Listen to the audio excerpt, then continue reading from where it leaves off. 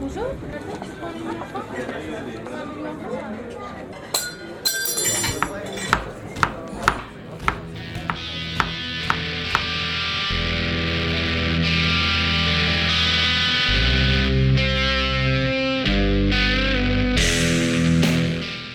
me realise how there's always a person behind the food, and that's where the beauty is. That's where the story is.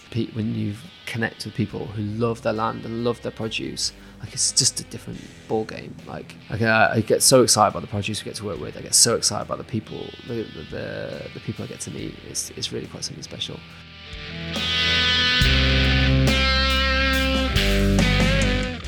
Hello everyone, welcome back to Birmingham Food Podcast Breaking Bread. I'm your host Liam. Sitting opposite me is the awesome Carl. The awesome Carl, that's my porn name. You got the moustache. I know, yeah, I've got that whole porn vibe going on now. You got the kind of vibe going down. Just need to get some plumbing gear. Or like walk around with a swimming pool, cleaning things. How you doing, man? Yeah, buzzing. Cool. No, I said buzzing a lot. I say buzzing a lot. I don't realise I say it till people like point it out. It's true, like buzzing's a great thing to be. Yeah, it's better than good. When people say good. Yeah, people say good. You're like, oh, yeah, really? Really don't. I don't even know where to start where we've been eating, man. We talked about it on last episode. We're just eating so much at the minute. It's crazy. Yeah, we eat plenty of places. One of my dirty little secrets that I didn't really like to tell people was that I'd never been to Bonehead up until about a month ago. Told you I was losing sleep over that, mate. Yeah, you actually messaged me one morning and said, mate, I could barely sleep last night thinking about the fact that you haven't tried Bonehead. It used to wind me up so much. And I thought, well, if it's that good, I've got to try it. So we finally sat it down and said, look, we're going this night. And we went, and it was even better than I thought it would be. Oh, yeah. I thought, you know what, how good can chicken be, man? I mean, I like fried chicken. I don't mind KFC. Yeah, I love Chances. Nothing wrong with KFC, man. Love Chances fried chicken, but oh man, that burger. I got the double. Went for it, didn't I? Double burger. Oh, you went for everything, yeah. And then she says, hash brown and cheese. And you're thinking, who's saying no to hash brown and cheese? It must be mad. See, I used to all be about the burgers there, and then I switched to the pieces. Oh yeah, the tray. That's my favourite. That's bit now. new on them when you're doing it. No, they've always sold the pieces, but the platter tray's new. Yeah. You can still order the pieces like you could before. You get a leg and a thigh. Yeah. And I genuinely can't think of a better meal on the planet than eating in Bonehead. I love it. It's not a lie. We used to go Excels all the time. It's like a heavy metal, like goth kind of nightclub, wasn't it? With the five ways. There'll be plenty of people that know it. People probably know it, and everything was black. Like, and that's basically like somebody was in Excels and thought, you know, if this place done the best fried chicken in the world and like showed like skateboarding and 90s wrestling on the telly, it'd be like the best place ever. And that's what they've done for Bonehead. Yeah, it is incredible. The music is awesome. Everything. It's like the place is purpose built for me. Yeah. That's how it feels when I'm in there. Like if I designed a place of all the stuff I'd want, you'd end up with Bonehead. Yeah, same. I've even got all my favourite beers on tap. Like one of my favourite breweries is Black Iris, and they do a lot with them. And that's like, it's even you're there, you're like trying to find a fault, you can't find one. Yeah, I couldn't find one.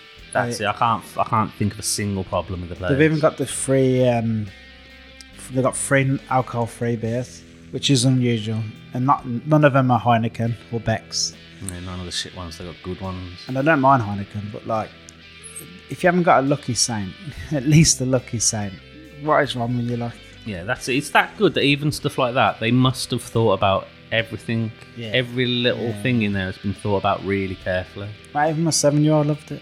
She said it was the best. Yeah, you've been about 3 or 4 times since we went. Yeah. Can't stop going now. Yeah. Another place we had, like, keeping to the black walls, black floors, black ceiling thing. We went to the Wilderness. Yeah.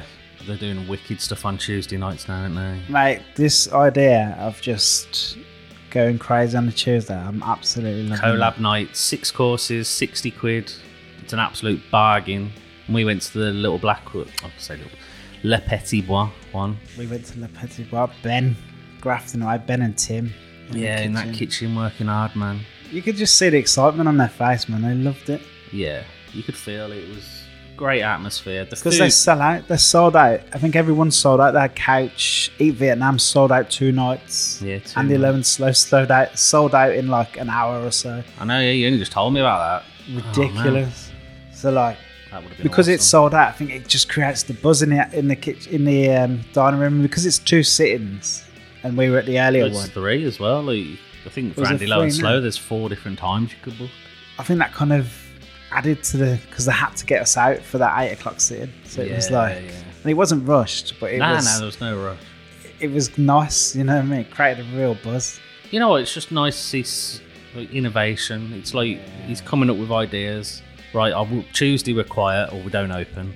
We'll just get someone else in and we'll do a collab night. I've only got to do 3 dishes. They can do 3 dishes. We can still charge a decent amount. It's very reasonable as a consumer. Yeah. And you get to try like interesting, like, because this was all fish. I mean, not the desserts, but but it's all fish, and it was every course was banging. And Alex, all the courses, like between Alex and Ben, like you couldn't put a piece of paper between them. They were so like good, all of them. Yeah, because I feel like the competitive nature, it wasn't a competition, but it kicks in, doesn't it? It's not like the boat night where it's like a winner and a Versus. loser. It's like it's a collab night more than anything else. It's human nature, I think, that they want to do the best that they can. They don't want to be showing up against the other, you know what I mean? Oh yeah, you're not going to turn up and do something shit. Nah, to no. that. So I thought that was brilliant. Man. But yeah, he's got loads more planned, and I think that's going to be a permanent fixture moving forward. Them Tuesdays. Fair play to Alex. That's just, it's just an awesome banging. thing to do. And it helps promote other independents as well. Well, yeah, just the people that are there. So, yeah, it's I awesome. love that. Keeping this intro fairly short, I just remembered the whole podcast like 2 hours long. It's a wicked episode. Mate, if And you we have to spoke listen, about the place. We've spoke about it before on the podcast how good the food is, haven't we? yeah, I mean, don't be like the 2 hours. But if you have to listen to it in 2 parts, or just have a nice cup of tea, or stick it on in the background at work, this is definitely worth listening to. So interesting. David Taylor, Grayson Saver, unbelievable. Like we said before, I think we talked about it on as one of the intros about when we ate there, and it just felt like we were on the kind of just something special happening there. And when you talk to him, you can feel that, man. Like he's so focused, so driven. He's got a clear vision, driven by the whole sustainability thing. It's just amazing, man. And I think it's going to be a real special restaurant. I think, yeah, at the moment it's obviously still special, but they're still pushing it to try and get somewhere. And I think when they get where they're going, I think it's going to be a proper destination restaurant for not even the country. I reckon, like as a European, it's like, yeah, I've heard of this restaurant. Let's fly over and try this restaurant. It'd be that sort of level, I think. No, so many aspects of this conversation. I absolutely just loved chatting to Dave, and just everything about it just blew my mind. I thought it was genuinely interesting. It's his Wasn't passion for it helps. Yeah, He's yeah, got a proper passion for sustainability, and so he should. Like, this is the way it's going now. This is the way forward, I think. Yeah, definitely. So And if he can do it, and he can do it at the venue that they've got, then why not do it? hopefully you find this conversation as fascinating as we did. Like, we were mesmerised. I think David It's just did his most- career. Like, he's a young lad still, in the places he's worked and the stuff he's done. It just blew my mind. It's just a who's who of like 3 stars and 2 stars and 1 star. It's like mental. All across Europe. Talking about like life in Norway and stuff like that as well. Obviously, if you do enjoy this episode, please go and like and review us and help us spread the positive Birmingham food message. Birmingham is amazing. And we're trying to tell as many people about how amazing it is, and tell them all about the cool people who are involved with the Birmingham hospitality scene. So please just go and do that for us, and we'll love you forever. Ladies and gentlemen, David, Grayson Saver.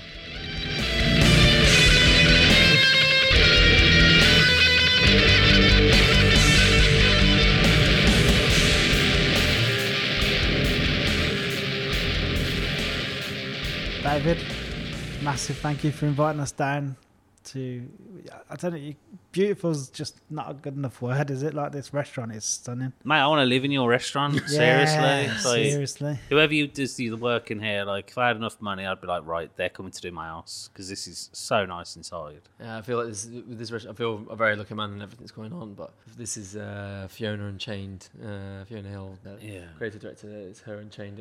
It's been amazing to be able to create a restaurant in this space. Well, it's just beautiful, like everything, kitchen, the layout. I mean, people have probably seen our photos because we've eaten here and took plenty, and I think there'll be some more photos from this that we'll put up. And like, you gotta, it's just an interior. It's beautiful, absolutely beautiful, and that's even without talking about the food. Just visit the place. It's just nice to look at. But we'll start where we always kind of start. You didn't just wake up and all of a sudden appear in this amazing restaurant. Well, how did you get into hospitality? How did you become a chef? So some years ago, I was when I was 10. I was big fall in love with baking and always wanted to like keep trying different things and cooking things. Always had a bit of an interest in food. And then when I went to the Good Food Show, like I think it must have been like 2002 or something, I met Brian Turner at the Good Food Show in Birmingham. Nice. And I said to him, I want to be a chef. Like, how do I get into being a chef? And he said, he took me backstage, gave me his card and says, like, come down to London, you can come work in my kitchen for the day. So I went down to Knightsbridge when I was like 13 and went to Turner's at Knightsbridge, which is closed now, and just spent the day in his kitchen. And I was there maybe for like 3 or 4 hours. I sort of remember seeing like huge liver, tasted some honey ice cream.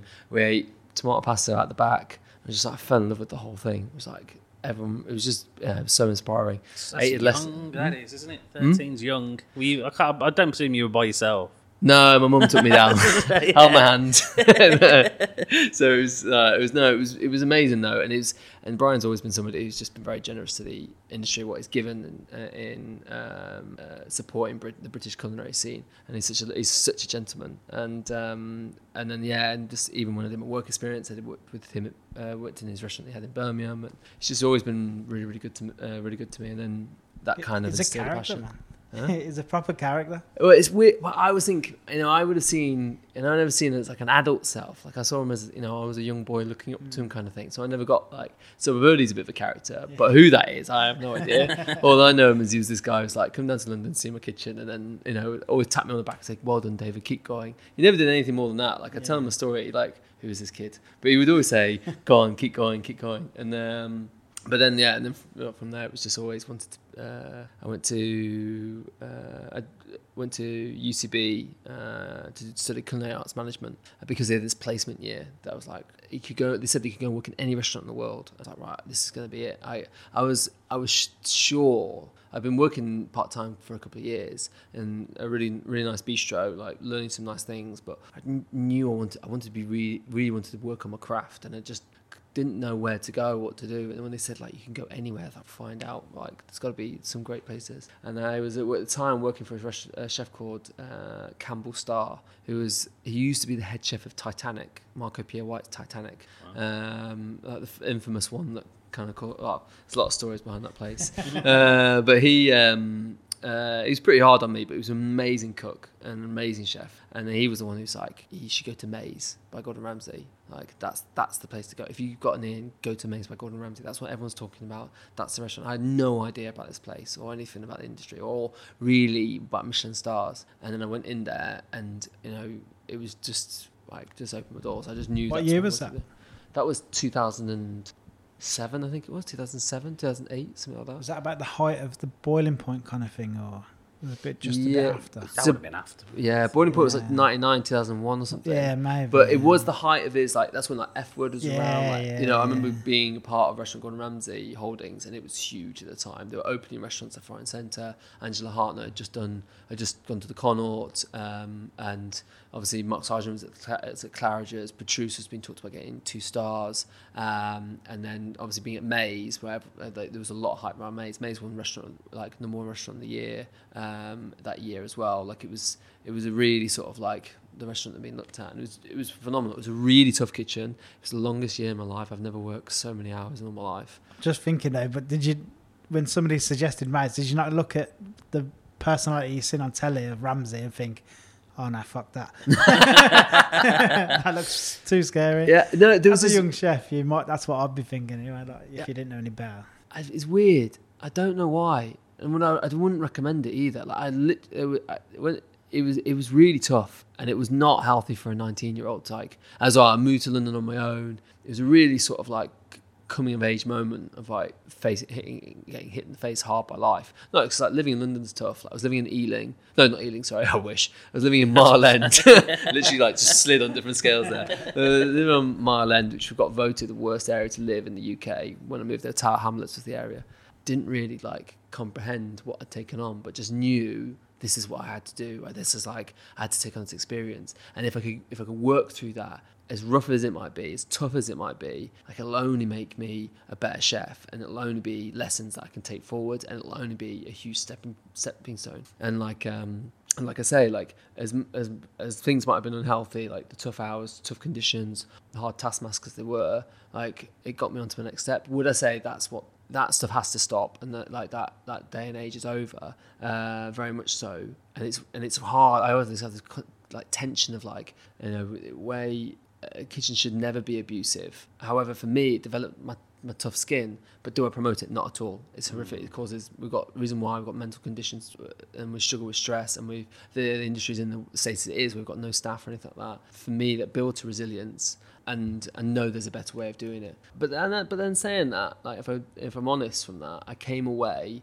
and learned a lot of skills. But I came away and then went to Pennell's because Jason had to be on Great British Menu at the same time, and I just really want to work for Glyn and put it at Birmingham. And then he put me in touch with Glyn, and Glyn agreed to take me on part-time, even though that's not what he does. And it was just before they won the Star, and they got to kind of be in that team. And again, Glyn kind of saw like I was a bit broken, a bit like, you know, I was a bit nervous, you know, and he'd just come up to me like, Dave, just put the sauce on the plate. What's going to happen? I'm going to punch you in the chest. So what? He would never punch me in the chest, but his point was just like, just do it. What's going to go wrong? I'm going to get upset at you. So what? I'll be upset, and then I'll be done with. He breathed a certain confidence in me. He took me under his wing and said, yeah, all that stuff that happened was rough, but look what the chef you can be. Like he saw the creative potential in me, and he breathed a sense of confidence in me. And I think 18 months, 2 years later, he made me sous chef. And I remember he called me to ask me to do it, and I was like, I'm not ready. Like I'm too young. I'm only like, I think it was 23 at the time. I was like, I'm not. I don't think I can do it. He's like, I believe in you. I'll train you. And the thing is, that was the thing. I wasn't necessarily ready for the role, but he breathed in me that the skills I needed and the confidence I needed, and like led me in that. And at the same time, Luke Butcher was, you know, he was the head chef there. And Luke was again brilliant with me. He came at the same time, around the same time. He'd just come over from Hand and Flowers, and he had just a little bit more. He had like another year on me in terms of experience, and that was just made such a difference in terms of like kind of just gave me some solid foundations to kind of grow in my leadership. And I wasn't a great leader at the time. Like I reflected what I learned at Maze. I was shouting, I would throw things, and it was abusive, and it wasn't right. And it was something of I think something that I realised that in that position, all you want to do is kind of you constantly figure out what is the right thing to do here. Like, how do I lead? How do I be a Michelin star sous chef and like carry that like those standards and like put that demand up there? What is the best thing for them? You know, and I come from an experience where, you know, if something was thrown at you, that was to keep you focused and keep you like on top of your game. But there's no question of like, was that potentially causing mental damage, mental health problems, or was that even necessarily a right way of leading? And that, again, Glyn and Luke nurtured me in that, and not like nurtured me into being abusive, nurtured me in terms of like punch him. Like pulling the chain a little bit and pushing me out there, like kind of giving me that space. And like and I think then I remember I definitely got to a place where I realised that wasn't how I wanted to lead and how I wanted to be. And then when I went abroad, that's when it kind of opened my mind and changed my opinion. Like there's a different way of doing it. And like I say, like, you know, really clear, like what that was nothing that Glyn and Luke were ever like that. It was always like how I chose to lead. It's crazy though, isn't it? Because as a chef, it's not like you really get any kind of real management training. You just work hard, or sometimes you just stick it the longest, and then you happen to fall in. The sous chef leaves. So you've been here the longest.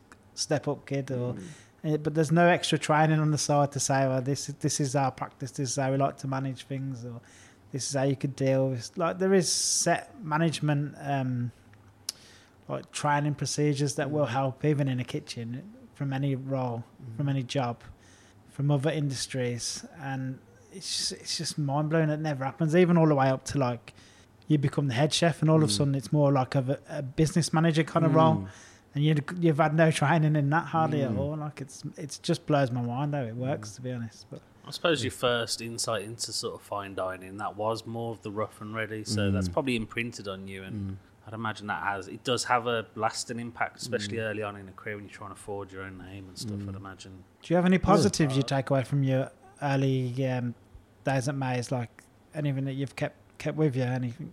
Oh, 100%. I mean, like I think that the thing that that I always loved about that place was like the food was wonderful, and the what Jason would put together and his ideas, his thinking was really inspiring, because Jason's always like kind of wanted to take a different play on things and make things quite fun. I was even just like taking on the sheer task of a new station, not being overwhelmed by, I remember the first night I got put on garnish. It was the one thing that I wanted. I desperately wanted to be on garnish before I left Mays. I'd done cold larder, hot larder and pastry, and I was like, I just want to do garnish.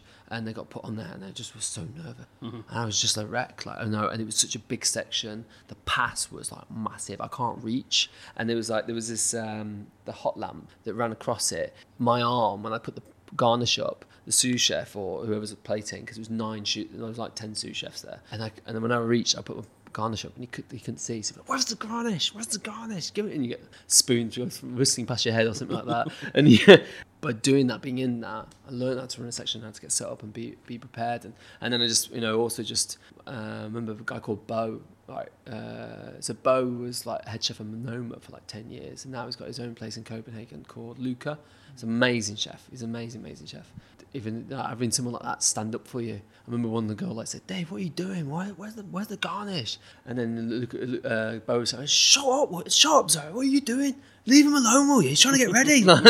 And it's this weird, like, I don't know. It's just being in that at a young age, like you. It's one of those things. That's the thing I'm learning there. I'm learning of being in that environment, trying to like survive, get used to being on the section, getting myself set up, organising myself, taking all the experience of others, and that's what grew me as a chef. It's like I say, the abuse and everything else. That's what I would ultimately say would slow me down. That's what slows you down, because you're then battling that mental the mental battle that goes on. But ultimately, you're the things that really shape you is your craft. Ultimately, I learned how to run a section. Then I went to Glyn's. It was like then he could work on that and formulate that. He taught me how to cook, how to prep meat and fish, and how to and a groom at craft. And that's what it's ultimately about, becoming a craft. And touching what you just said about leadership, like that's the one thing you're not really taught. Like, and I don't know, like a lot. I would say I did okay at school. I wasn't didn't do awful, didn't do brilliant, but a lot of chefs I work with, like we haven't done brilliant at school. We're going to be a chef because we were passionate about cooking, like and it's also that industry where if you did what you want to do, it didn't work out, like we are quite a big family, just take people in, and then suddenly you go from learning how to, like, cooking to suddenly like leading people, and that's a huge step, a huge educational gap that's like desperately needed, and like doing it in a healthy way. I think you like how it is with me, I battle insecurity, like do they trust me, do they believe in me, was that the right thing, what if I am wrong, is that a good idea, like and there's an element of like that dictatorship style of bullying and aggressiveness, and fear. No one's going to answer you back. If everyone's scared of you, no one's going to say anything. And that becomes then a safe place where you're like, okay, now I've got control because no one dares say anything to me, and then I now feel like I've got everyone under control. But that prevents so much. That it prevents creativity. It shuts down people, stops them being all that can be as a chef. I think there's probably there's a lot of very talented cooks out there that will and in the right conditions can thrive and become brilliant chefs, but it's really hard because it requires so much more patience. It requires a lot more listening and taking in, and all the while you've got a restaurant to run with demanding customers, a guest, and it's not saying, oh, you got to let the standard slide. You can't. So that's the constant tension of like where I'm with like maintaining what you're doing, but also like being aware of mental health and someone's craft and like they're a human being, you know, taking care of them. I'm always very aware of, like, when we're talking about mainly when we're talking chefs who just start, when they talk about the starting off in industry, especially at high pressure environments like Maze.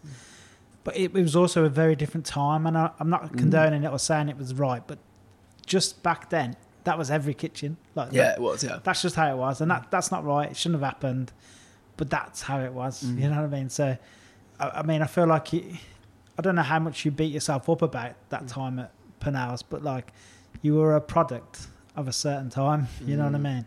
You kind of touched on when you moved abroad, then it was a bit different. Was it always different, do you think, when you were abroad? I know, speaking to other chefs who've probably been there longer than you were, but is it like an English thing or an American or a Western thing that we were like, our kitchens were like just crazy?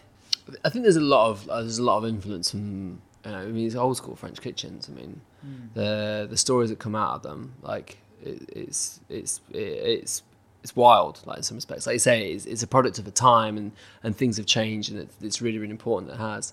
I just remember, though, when I was the thing that changed for me when I was at Penals, like, was that I recognised that my leadership was coming from a place of insecurity. Like, as much as Glyn had breathed, so like it shaped me. You know, Luke taught me a lot of great things, and I was being invested in. I think I got to a place where I didn't feel secure that if they just stepped away, whether I could actually hold that down. And I knew that's what I needed. I needed a finishing school, somewhere to like kind of to like pull on those strings, I guess. And then when I went to Chicago, went for a week at a restaurant called Grace.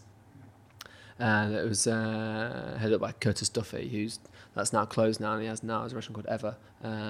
It was a phenomenal. I mean, we had entry music. Like, you came in, right? This is entry music that I kind of like, almost felt like, why are my hair sticking on the back of my, you know what I mean? It was like some like, I don't know, wrestling entrance or something. And then you walk into the kitchen. It's this stunning kitchen, the whole setup, everything had been thought about. Like, he had spoon pots where constantly running water, waste bins built into the bench tops. Like, it was just insane.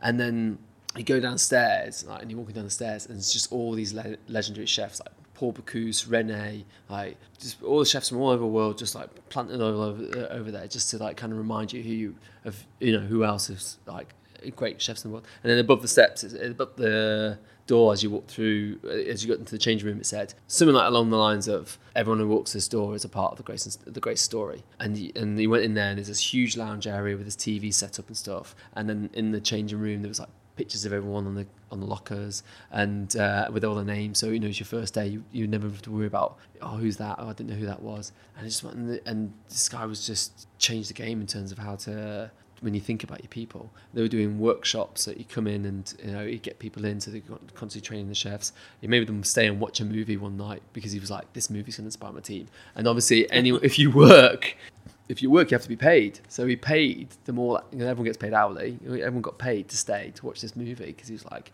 you all need to understand, like, this is what it takes.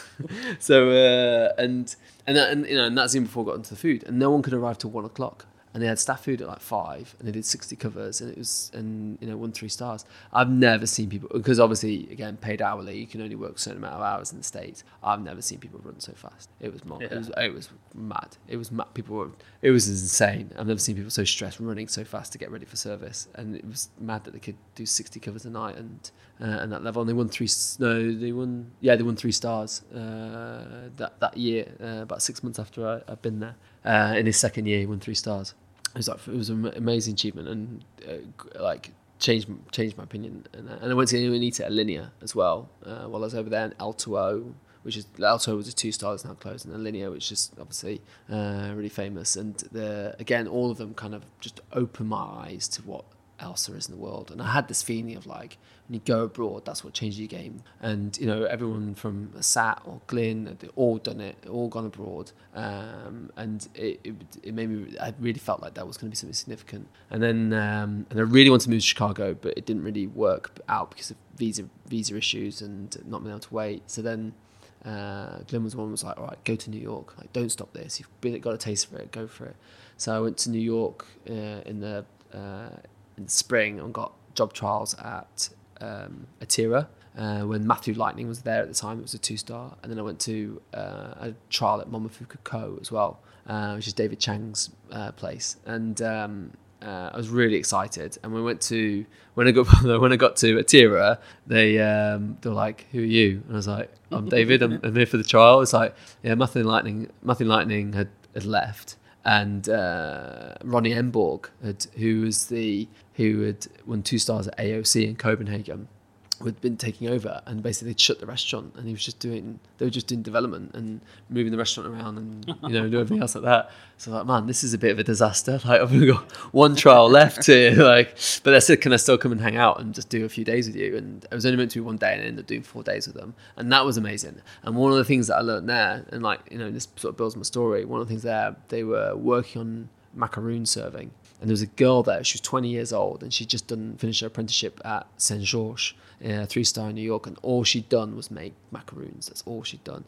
And the pastry chef, who was like 30, obviously she can make macaroons. I just got her to come up with, to present some macaroon ideas. And it was like one of those humbling moments. Like, I remember thinking, it's like, I'd always felt that it was always that mindset that the senior people are the ones who do the menu. And it was that was definitely one of those moments where I was like, anyone can bring an idea. And later on, that would play a bigger role when I went to Mimo, because that was something Jordan Bailey pushed at Mimo. It was like, you've got all this wealth of knowledge in the team. You've got to lean into it. And I really felt it was very, very sort of inspiring environment to be around. So yeah, with the Tira, it was a wonderful restaurant. Never got to see service, but got to see some really cool ideas, and worked with a really great team, and they were lovely. And then I went to Co, and Co's a stunning restaurant. Like, if you're ever there, it's so cool. It just I felt so uncool being there. I'm so out of place here. So I just felt so uncool. Like, it was all like graffiti. It's like these concrete bench all graffitied, and all the meat hanging up, and I was like, man, and everyone had to wear like flat tops, and there was no calling out checks. Just people sat down, and the food would just start coming out, and you just basically had to watch out. Like, so I was on the bread section for the evening, just mainly so I watch service, see how things are going on, and literally I just had to watch for when the egg dish went, and when the egg dish went, then I knew it was me next, so I had to get mine ready and then go and present it when it got cleared. It's the weirdest way, but it worked really, really well. And it was so cool because like 6 o'clock first sitting, the guy literally got his fish out and he would just start filleting it down, right, prepping it, cutting it all up, blah, blah. It was like this show started, right? And it was like, oh, this is so cool. They're doing the mise en place during service. And literally at 8 o'clock, second sitting, it just literally went like in rewind, and everyone just started again. Like, it was like deja vu. Literally just saw they did the same thing, got the same fish out, prepping it all. It was so smooth and so slick, and such a cool environment. Was it open kitchen so that the customers could see that as well? Yeah, so all the guests sit around the... I was going to say, so that was the whole point of it. So it was a spectacle. It adds to the theatrics of the evening, yeah. Yeah, exactly that. You sat around watching, wherever you're watching someone cooking something. However, I struggled in the team. Like, it was a bit like no one seeed to be with each other. Like, you all seemed to be against each other. Like, it had been a Grace, and everyone was tight. A really tight team, but Momofuku, it seemed a bit disjointed, and the food was wonderful, and like the exec chef now who's there before, he's now gone, but massive respect for him, and some of the guys there were really, really great, but I just felt this just didn't feel right. And they offered me a job, and it was really hard because it was kind of like, you never turn it down. Like, there was a visa opportunity, chance to live in New York, and it's like, this is going to be big. David Chang. Yeah, David Chang. Like, it's really, really big. And then I remember this is the moment I spoke to Glenn about it. He said to me, like, oh, look, he told me the story when he turned down the job. He got off a job at sous chef at Le Manoir. And like, especially at that time, I mean, even now, this Le Manoir's Le Manoir, but like, at the time, like, Le Manoir was the restaurant. I think it was the early 2000s. And he just said to me, it just didn't feel it just wasn't the right move for him. He just didn't feel like it was the right place he needed to be. Like didn't know why. There was nothing against the restaurant. It just wasn't that right one. And then ultimately he went to work for Claude Bozzi and did Hibiscus, and that very much transcended his style of food and what he then brought to Birmingham.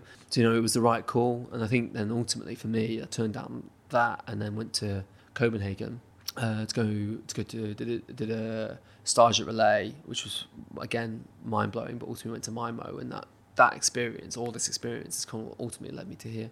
Why did you choose to go from America to Denmark?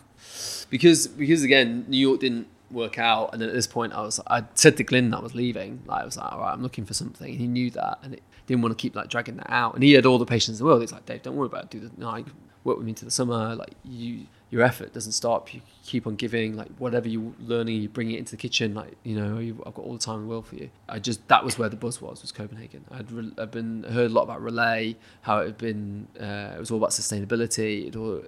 Again, that word was a bit like I remember doing the Sustainable Restaurant Association award scheme with Penels, and we won 2 sustainable stars there. And I was like, but when in the process of doing that, I'd scratch above the surface, and the suppliers would give such vague answers. There was so little like real meaty truth out there. But Relay this is what they were all about, and about how they source produce and how they were thinking about things. So I was like, all right, I really wanted to go and be a part of them. And Pugliese had been sous chef of Noma, like nearly every other restaurant in Copenhagen. You can't open a restaurant unless you've been sous chef of Noma. But he was, he was a really cool guy, and obviously had Manfred's across the road. It was a lot of buzz. And I went there, and it was really cool.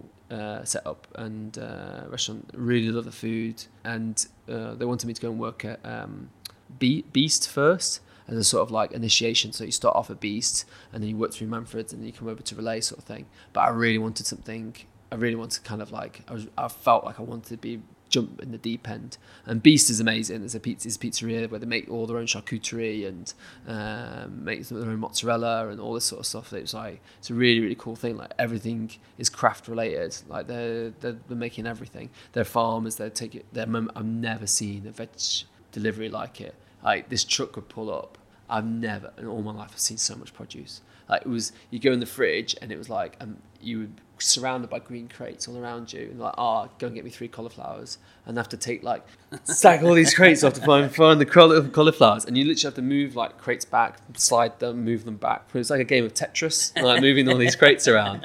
It's just insane. But they would just plough through all this produce, and it all came from a farm where they would employ people with special needs and people who ex-convicts, whatever else like that. People who basically could struggle to get work, and employ them on the farm, and then obviously they produce the produce, and they would that's how they make this farm work. So it's so community based as well, and it was again one of those moments like, I can running a restaurant that also thinks outwardly, not just inwardly. It wasn't just a restaurant was like, what are we doing and how are we doing? Look at us. It was a restaurant that was thinking outwardly. Like, he brought that pizzeria to Copenhagen. He brought that amazing bakery and Maribel, is it? I think it's called, and then obviously Manfred's being the relaxed version, sort of almost a Relay, and just really, really great, really, really inspiring stuff. But then when that wasn't really going to work out, I just Mimo was on my list as well, and I was like, right, I'm if I don't do this now, the next time I could go was Easter, and I was like, I've got to try somewhere else before. So then I emailed Mimo, and luckily a girl had just handed a notice in, and they said, well, if you can come for a trial, fly to Norway on Tuesday and come for a trial. So that's what I did. Instead of flying back to England, flew to Norway, did my trial, signed a contract on the same day, and that was it. I'd even been spending time learning Danish, really badly, and then suddenly, like, my head being in Denmark and Copenhagen, and like looking at apartments and stuff, and then suddenly I was moving to Norway, which I really knew nothing about really in Norway. But yeah, man, Mimo was just was something else. And how long are you at Mimo for? So just under 2 years. I got there, I started in October. Mimo was all about taking you through the journey of Norway. And there was one thing that I started to, what I really wanted to be a part of was to be a part of a team that was at 2 or 3 star level, and get to understand what that was like, and be pushed by that. Glenn had always said, like, that time of working, not just Glenn, but other chefs had just said that time in 2 and 3 star restaurants just kind of could really shape you, and it was just and the great thing to be part of. Luke Gore talked about his time at Per Se as well, and Mima was so crystal clear what it was about. Everything was about celebrating Norway. It's about Norwegian culture. If you had gone there as a foreigner, you'd learn. You actually get to kind of learn more about Norwegian culture and come in contact with the food and stuff, like the ideas he was creating. And then on the other hand, if you're a Norwegian, like so when I went with my wife, completely different experience. Like I'd say, like if you can go to Mima with a Norwegian, like mind blowing. Like for Aneta, like all these stories. My wife's Norwegian, and all these stories like came out of Aneta, and like, everything from this burning bush where so in Norway they when we're out in the forest and you take juniper bush and you put it on the fire to make the fire smell nice. So we had this juniper ice cream with this fermented blackcurrant and a juniper oil dish, the dessert. You put it on the burning bush of juniper. So just like the instant emotion that I saw in Aneta's eye, like for me, I thought it was really cool and like, this is really nice, but the emotion in Aneta when she had that was like, and then he got this dish called rømmegrøt, which is it's what they eat on like special occasions and birthdays, and it's literally sour bechamel. Basically, they take sour cream, rømme they call it, cook it out with flour until it splits. Take out the butter, the butter that splits out of it. They then keep that to save it because Norway used to be really, really poor, and then you add a load of milk to it. And then a bit of vinegar, and you either have it with, and it becomes like a thick, like soup kind of consistency like bechamel, but it's a bit sour. And they'd have it with cured meat, or you have it with cinnamon and sugar, and that's the main meal that you have, and a bit of butter in the middle of it.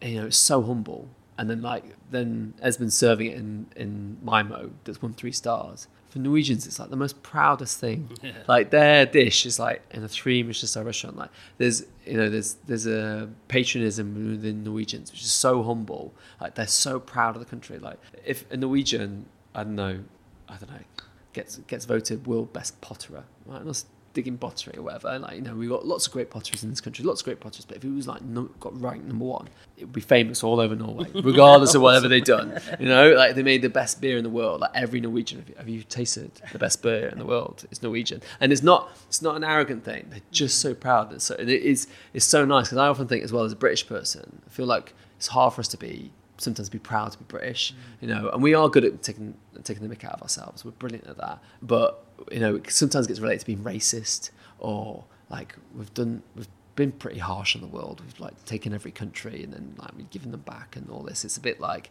we've not got the greatest reputation, so it feels hard to be proud of like when when our sports people do really, really well, like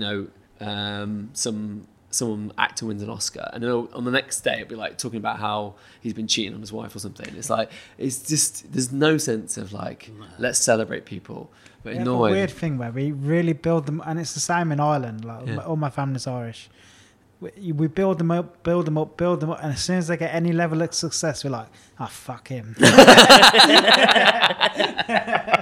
He's got too big for his boots, he has. He's forgot where it's come from. Look at him. Like, why do we do that? We tear him down. We build him up to tear him down. That's literally what it feels like. I feel like, especially here, we build up the wrong things as well. Like there's really good stuff going on that we do, and that goes under the radar. I think people have got their wires crossed a lot of the time and want to build up the wrong things.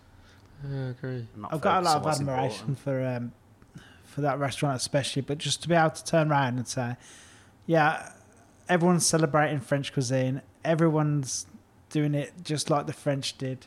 Nah, fuck that. We're going to do Nordic food. We're going to do Norwegian food, and we're just going to do it to a level where it stands out and wins 3 stars. That's just mind blowing. Like, who stands up and says, "No, I'm not doing it like this anymore"? The best part is Esbjørn's Danish as well. That was the bit that was like, how do you like you're Danish? His wife's Norwegian, and obviously he'd been there for a bit of time, but he was like a man as well. I've never met somebody who just knew. It's like he knew he was going to win 3 stars. Yeah, there was this like thing in him. This obsessed. There is an obsessive nature about it all. But like I remember definitely when I joined at a very fortunate time. Ollie Marlowe was one who hired me. He was the head chef of Organic, and he was on Great British Menu and all that. So he was a great guy, and he was there for a short while. But in that as well, I got to work with James, who's the head chef of Adams. It was like great to work with James. Jordan obviously joined from being sous chef at Sats. It was a really, really, really good team, and some great people to be with. Alex, obviously, Alex from Yem as well. Man, it was some really great chefs in there.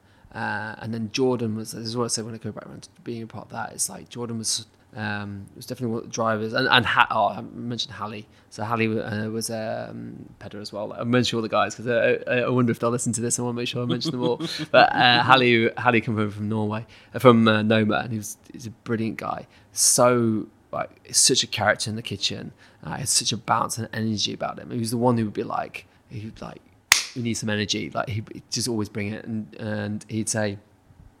And they have some great ideas, and this is a part of that. Like one thing I learned about Noma is that never stop asking what more can be done. Like what more ideas. You don't just start like that. I don't know. Beef garum tastes phenomenal, but what will it taste like with lamb? What will it taste like with mushrooms? What will it taste like with let's just ferment it. Let's just pickle it. And it was an incredible team to be a part of. And when Jordan definitely, I think how he managed that team, how he managed it so well is he managed to really harness all of our creativity. Rob as well, actually, who came over as development chef, and he's now got Haku, which is just been voted 28th best restaurant in Asia or something, in the top 50 or something. He's really great cook, and we just harnessed all our creativity and created such an energy and such a team. I'd never been. We were such a tight unit. All of us would hang out on the days off, work crazy hours, and we'll hang out on our days off. We were a real family, and it was just an immense energy to be part of. And Myanmar was tiring. It was long days, and it was challenging. It was it required really focused, really intense days. But we were like a family. And that just made such a difference. And I really felt that was such a brilliant thing that Jordan did in that time, was like how he unified us all and made it what it ought to be. And just such a brilliant thing to really be a part of, and very much shaped. It sort of made that sort of, in terms of that finishing school, of what I took away from there was like, I got all this cooking that I got from Glyn, but what I learned from Esben was like, what is the story you want to tell? Like, what do you want to talk about? And just talk about that. There's people doing lots of brilliant things. There's lots of great things you can learn. You can be inspired by all things, but just tell your story and what you want to talk about.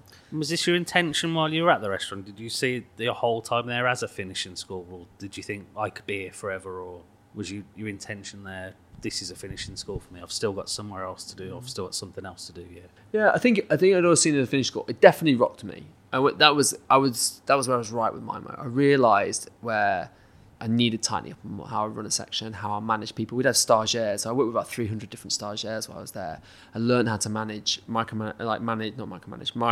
very small team of 4 or 5 chefs, 2 of which might just not turn up the next day, and then learn how to manage that workload into just 3 people, all with very different skill levels. I mean, I worked with exec chefs who didn't know the difference between a spoon and a fork, right through to very young lads who were just absolute phenomenal workers. I had a stagiaire who didn't speak a word of English, but was still brilliant for me. It was still brilliant for me on the station. It was an amazing amount of skills there, but also I got to Myanmar, I'd never really opened scallops before.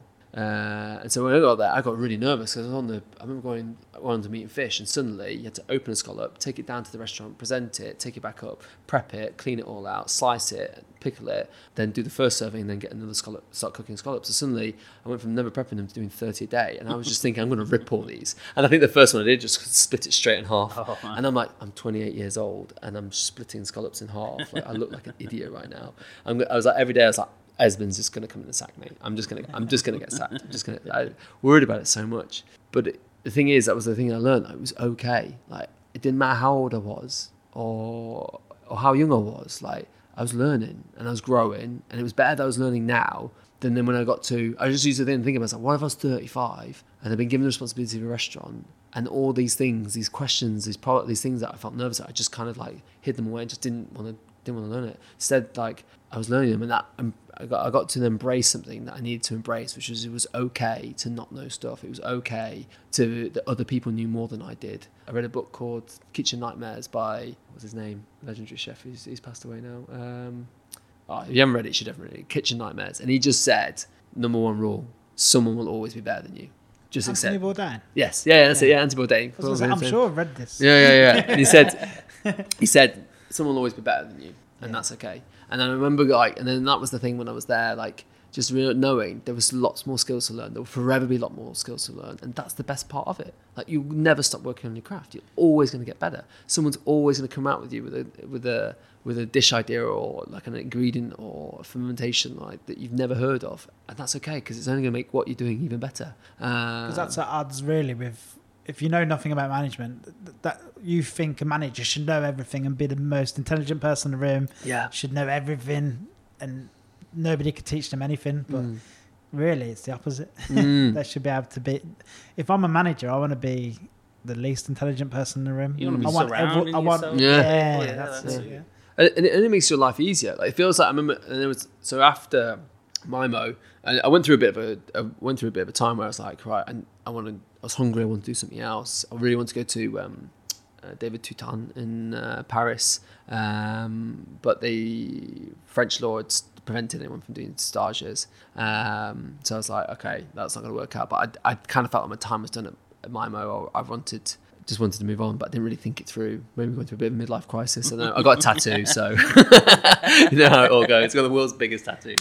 But the job opportunity came up to be a head chef of a restaurant called a hotel called The Thief. It's this 5-star hotel. It's an amazing place. It's a phenomenal hotel. It was renowned for famous people being there. I thought this was going to be a really cool thing, and I misinterpreted how the role would be. I learned a lot in terms of I have just a whole new level of respect for hotel chefs. In terms of we've interviewed a few, haven't we? Oh my goodness, it's just a different bag. And sometimes, and I think as well. I remember, and I've always said this, and I've always had a lot of respect for any chef and what you do and everything like that. But I just remember doing it. We did a couple of dinners at hotels and stuff. And I remember the chef said, "I know my food is not what you do, right?" And I've always said, and I meant that honestly, but we're just in different games. We are in completely different games. The food they're turning out for what they have to do and how they achieve these things is tough. And then you make great food for it's funny, put them in mind scenario. I'm cooking for 26 and it's a different thing completely. But it's a whole new thing of management of when you've got room service, breakfast, lunch, dinner, you can't have your hands over everything. It was very much overwhelming, but it was an incredible thing to be a part of, and I really grew. I had to learn how to manage a lot of different things. From I had to be more organised. I had to be more think differently. I was very fortunate. I had a really great sous chef called Tim Wanless, who came over from the Landmark Hotel in London. And he pretty much taught me how to be a head chef of a 5-star hotel, and he would later become assistant food and beverage manager. And it was brilliant. It's brilliant because he as well. There's a lot of things that as a chef I want to do, and it wasn't necessarily the kind of food I want to cook. But I grew immensely as a person, as a leader, and I really used that time to focus on my leadership because that was the place that I could do it. And it was at that point, just in the midst of I was going on paternity leave, which in Norway is 4 months. It's mega. It's so good. The greatest gift Norway's given me is the fact that I've got 4 months at home with my daughter, because it's just changed our relationship completely. And it was that just before I went on there, I felt like I was ready for a new challenge, and I got in contact with James. We'd always stayed in touch, and he was like, "Oh, actually, maybe would you be interested in Grace and Savour, this project?" At the time it wasn't Grace and Savour, it was the Wall Garden project. So 45 minutes answer to your question of how I got here. From what you've done, you've impressed me just squeezing that all into just 45 minutes. You've done that. Been enough names there. I don't remember any of them. It's like one of these things. Your whole, my whole career is built. This is where the name Grace and Savour comes from. I can delve into that in a minute, but it was a bit of a reflection, really. Literally, this restaurant is built on the grace of others. My whole career is built on the grace of others. Other people being patient enough to show me a technique and to guide me, to help me.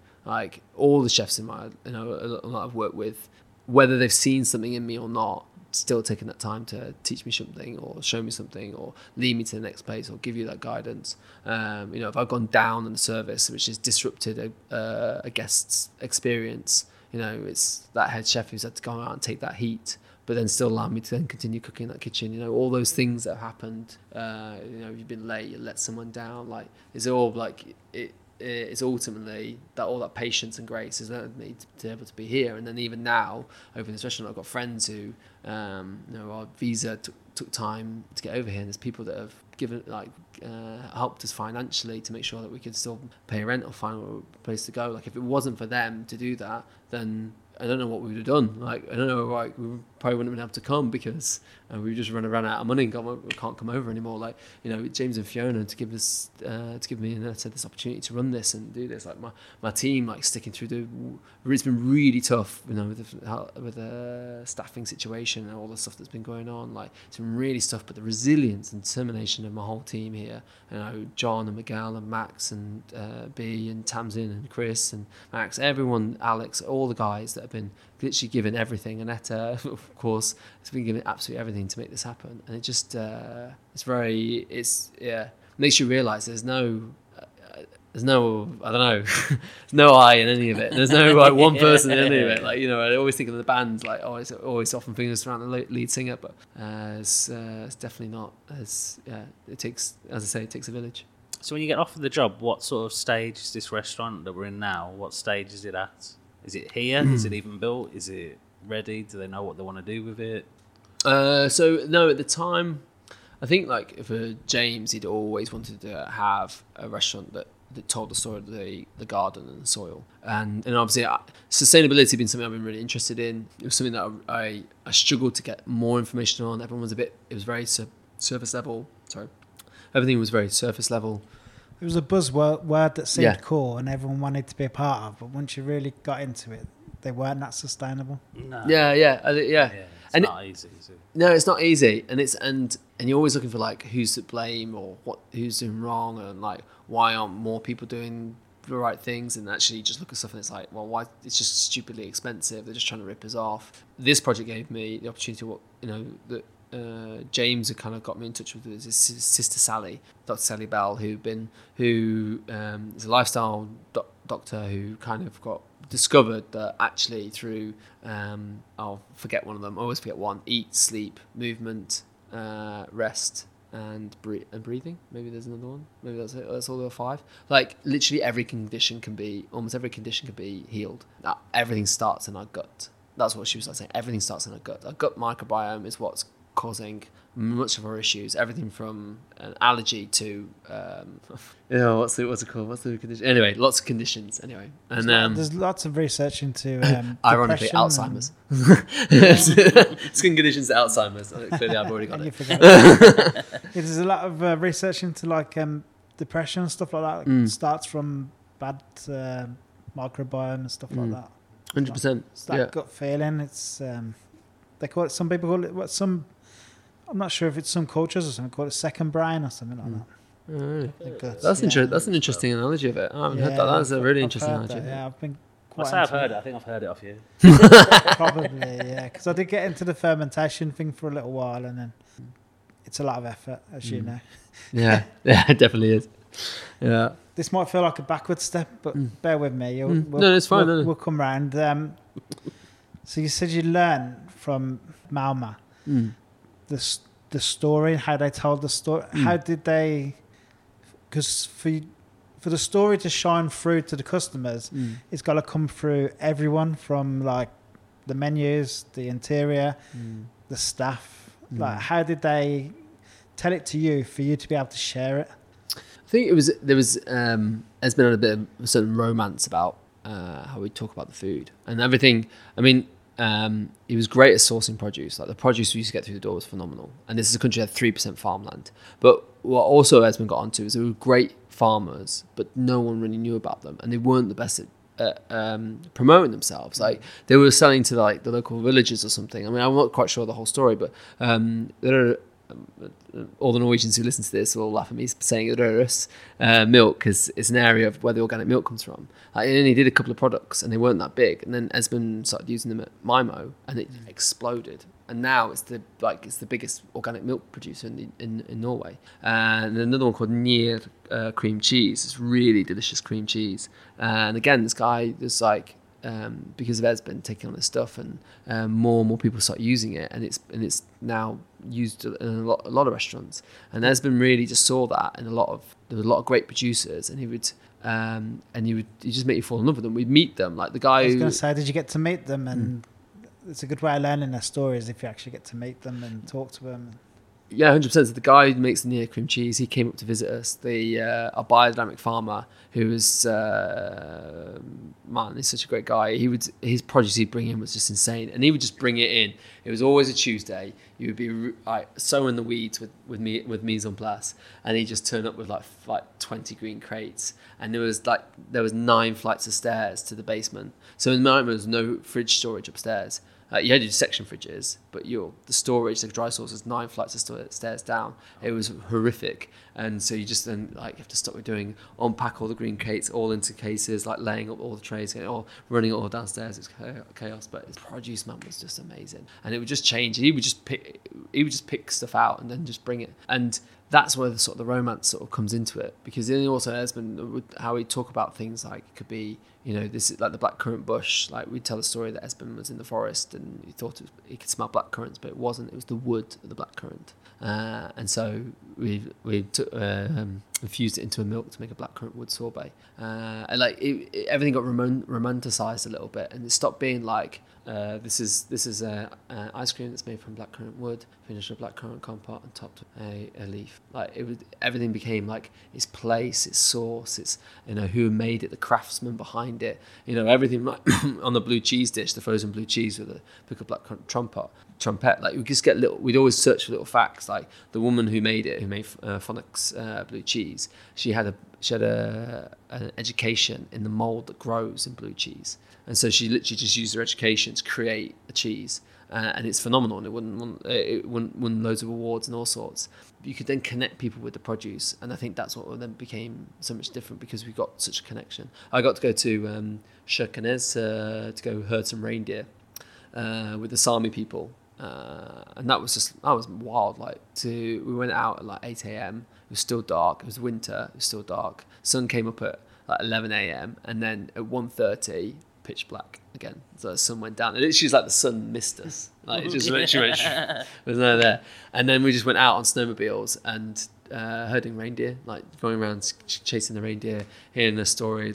I lost my glove while we were out, and the Sami people, so they're original people of Norway, or a tribe of Norway that still exist, and they have you never ask a Sami person how many reindeer they have. That's like asking them how much money they've got in the bank account. Reindeer is their value of life, and have a special connection between reindeer and the Sami people. Like the wolves know not to go near the reindeer, and if they do, the Sami will never touch the wolves, but if the wolves touch the reindeer, then it's a break in the trust and all sorts. It's a real way of life. They 100%. They're all in on, and they and I lost my glove, and obviously all I can see is white for miles. And he's like, I think I know where it is. He drove off for about 10 minutes, came back and just threw my glove at me. I was like, how did you know? And how did you find that? And I went, all this is wild. So it's weird. I mean, I'm telling you about a guy who went and picked up my glove, but it was so many inspiring moments. It was such an inspiring, out of this world experience to be out on snowmobiles chasing reindeer, having this guy find my glove, and then him come and tell me stories about him and the Maasai people and how they and how he would hunt wolves, and how his grandfather would travel 3 hours every day to see his wife, and just wild. Then we went back to their house and we just ate loads of reindeer, just did this whole dinner of reindeer and aquavit, and it's just something I'm never going to experience anywhere else in the world. And it just made me realise how there's always a person behind the food.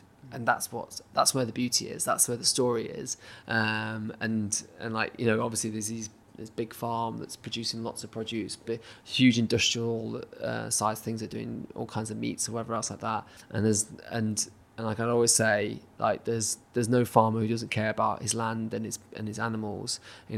He's got pressures. There's challenges, everything from contracts to all sorts like that. But ultimately, when you've connect with people who love their land and love their produce, like it's just a different ball game. Like don't have to. Like I get so excited by the produce we get to work with. I get so excited by the people, the people I get to meet. It's really quite something special. Well, it gives you an extra level of love for the ingredients you use and the produce you're using. It's funny you say that because it's not about money for a lot of these small producers like that. I mean, obviously they need the money to survive, but they genuinely love their reindeer. They genuinely love their farms. It just creates something different. When it's just for profit, you can feel it's just for profit. It's the worst reason to do anything. But when they truly love something and then they pass it on to you, you hear their story, and then all of a sudden the respect you will have for that ingredient just goes up a notch, doesn't it? Yeah, 100%. And that was the thing, when I went back to Mimo, that was another moment for me as well. And suddenly I would take down the reindeer dish and I would just tell them all about Sherkiness. And like, what we've done and where the reindeer come from, how it grown, and like why we'd use the fat of the reindeer. So obviously reindeer is just like venison, but the difference is because of the cold conditions, is the fat on it is just phenomenal. It's just so foresty, the fat is, and but I'm not just saying, oh look, I've been sent this piece of reindeer. That I was telling guests this story, and that just like. That was such a special thing. And Esben as a person as well, after we discovered we won 3 stars, I remember Esben saying, but Michelin haven't even seen the cutlery. Like, he bought new cutlery, and that was always another one of those things where I just realized what I loved about him. Is it was always like, there's more to do here, there's more to like say here, there's always this constant like energy to develop what we're doing and make it even more exciting, even better. And you knew like, in this restaurant, this was never going to be. And obviously, I haven't been to the new Mimo 2.0, but it's 100% just a deeper look into his vision. And I'm sure he's going to have even more ideas because that's just how he is in nature. He's just like obsessive about like let's progress it. And I think that was also another thing that I just learned in that environment. Both in Grace and Mimo, there was this sort of hunger for constant progression, never to kind of go, what am I going to do to hit this level, but what am I going to do to make this better? Just keep making it better. So now you've got your own restaurant. How important was it that you have your own stories here, so that it's not just a restaurant, it's going to have a story? And how do you encourage your team to kind of tell your story as well here for Grace and Sober? I think that was the thing that I just touching on when it came to the sustainability part. Like I got connected with Sally Bell, James' sister, who then got me onto this microbiome. Like it's all about the soil and nutrient density, and that's where all the problem is. And we've got to look at regenerative farming. And I got sent a load of words I'd never heard before. And then I started asking. I wanted to contact farmers, and farmers wouldn't pick up the phone to me, but they would to Sally. So this is how I get in. Like I just sneak up behind them. Ha! Got you. Because they've been, I realised that chefs have been just as much the problem. Like. In the sense of we want a certain shape, a certain colour. We've done the dish a certain way. I very much resonate with that as well, because you want that consistency. You want to make sure it's always the same. Like it's different pressure to different people. But that for a farmer, that is not something he can always having produce in that particular kind of way for that amount of time, or whatever it might be. It's just very, very, farming is very, very complex, and I got to understand how complex it is. Surely you could just go to the supermarket and buy a load of organic stuff. It's just the same, isn't it? Oh, it's not. It's just not. I mean, this is also, again, like, I always want to be really clear about, like, everyone has their sort of their challenges. So Organic Soil Association are doing phenomenal things. Preventing chemicals getting into a soil is so important. Our soil is so depleted of nutrients right now. We have to eat 8 oranges today compared to 1 orange in the 1960s. Nutrient density level is so low. We're trying to drive, I've always believed that we should eat better meat. It's not eliminating meat, because meat is a really important part of our diet that we can't get from vegetables alone, because it's not just that the vegetable might contain the vitamin or whatever, it's how we absorb it, and one of the best ways of absorbing that is through animal fat. It's not just that, but it's unsustainable. If everyone stopped eating meat, that would be unsustainable for the planet too. Yeah, 100%. Cows and ruminants are like a big part of a regenerative cycle. Yeah. So without them manuring, they can't. I mean, I definitely believe maybe we should probably cut down on meat. We've said this a lot of times on our philosophy is like, if you're going to eat meat, it's the best quality meat you can afford. And if that means that you have to eat less, that's so be it, you know. Yeah, I know that 100. sounds very middle class of us, but I don't know. If I'm I not can middle- afford it, I'm we're on not budget middle stuff class. at the moment. Yeah, I mean, That's where I'm at. I would agree. And I think there's something that's really important to say. Like, it's less meat is important. The intensive farming is the most destructive thing to our planet. It's really bad. Like, I would hand on heart say, like, intensive farming of animals is destroying our planet, and it's really bad. And we've got to do something about that. However, eliminating animals from it would, like you say, soil is one way we can sequester carbon. We can't. The carbon that's been produced, we can't get rid of it. The only way we can get rid of it is by sequestering it into our soil, and we can do that through a regenerative cycle in farming, which is required. We need, excuse me, we need animals. We need pigs and sheep and cows to do that, but obviously in that right balance. But like you say, there is also this tension where you can't get out pitchforks and picket fences and say, like, you're wrong, they're wrong, because it might be easy for me to say, like, I'm going to I believe you should only eat regenerative meat, and if you don't, then you're a bad person. Well, but everyone's pockets have different depths, and that's probably the harrowing truth right now. I was reading today, there's 14.9 million people in the UK that are living in poverty, and like, can I sit here and say, yeah, but you should be eating regenerative meat? Like if they can eat meat, that would be so life changing for them in terms of like the nutrients they're going to get from it, because we're already such a nutrient deprived nation, and so it's so many tensions. And like, I think, like, you know, the thing I've always wanted with Grace and Savour and how we share stories, or how we share what's going on with farmers and everything else, is to just speak, just to say, this isn't conversation, and this is what our farming looks like, and this is the difference it can be. How this becomes a solution, I don't know. I mean, you've got an amazing thing like community agricultural schemes that happen where you can go get veg boxes. So you think you pay like 40 to 50 pounds a month. It's not the cheapest. It's a bit cheaper than like some of your like current delivery box brands. So it's a bit cheaper. But what it means is if something gets wiped out by a storm, the farmer doesn't lose any business. You get a little bit of less veg, but then it keeps that balance that the farmer can keep on going. Because I think it's mad. It's like 60% of farmers, 70%, 80, maybe as high as 70% of farmers don't make money in the UK. They literally lose money. And the ones that do, like, they're the big farm. But then in those same statistics, they say that 95% of farmers wouldn't change their career. They love what they do.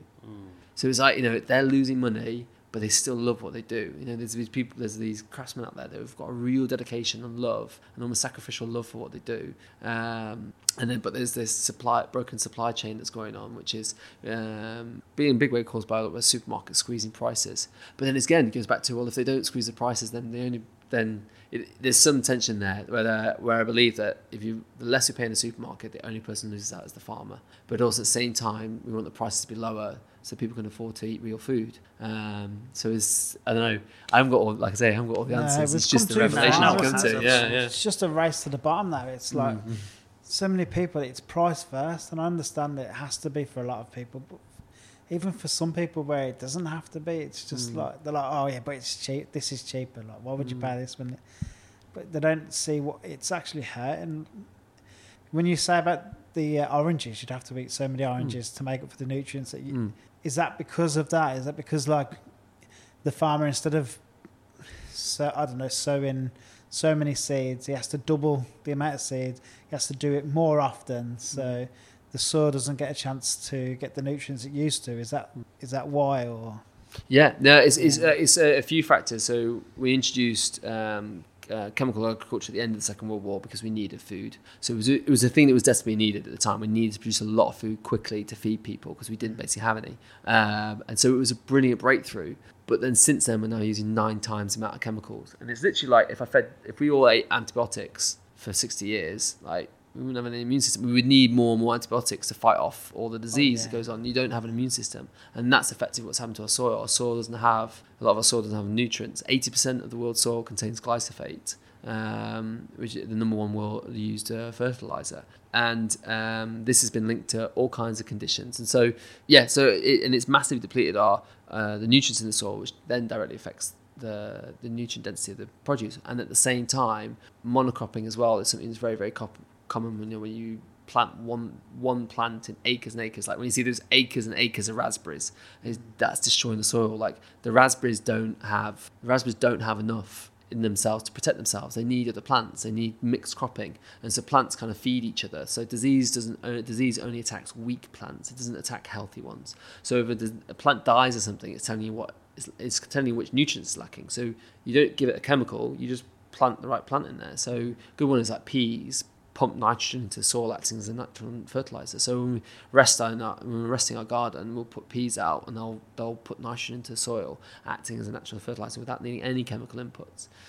So when you have these fields and fields of raspberries, they make up for the protection given by other crops by chemicals. Yeah, basically the chemicals are wiping everything out, and that's what where they were so clever, where they were so smart with fertilizers. They literally annihilate everything except the thing that's trying to grow. And like, if you go and see these test fields, like I went to a seed specialist and I saw the test fields, and literally like I'm seeing baby leeks grow in desert. It's like a desert around, everything is dead, but this baby leek is growing out of it. Like absolutely fine.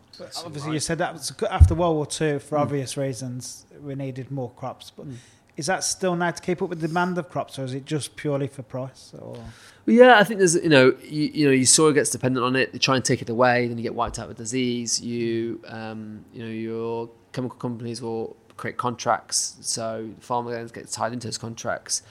Seeds get changed to require certain chemicals.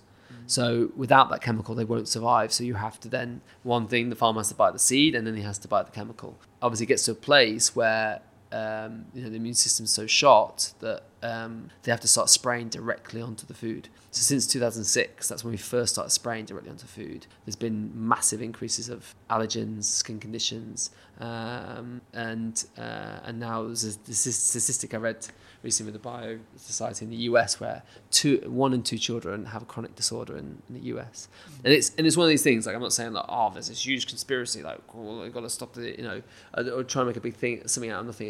It's just that there's clearly something wrong within our soil, and that because I now taste it now I've experienced it going to work with you, there is just such a difference in thriving healthy soil that's full of life, and the produce that comes out of it is just phenomenal, and there's definitely something's going on there. And I think there's even this year, so between January this year and now July, Monsanto, who own glyphosate, which is Roundup. So if you ever use Roundup, that's glyphosate.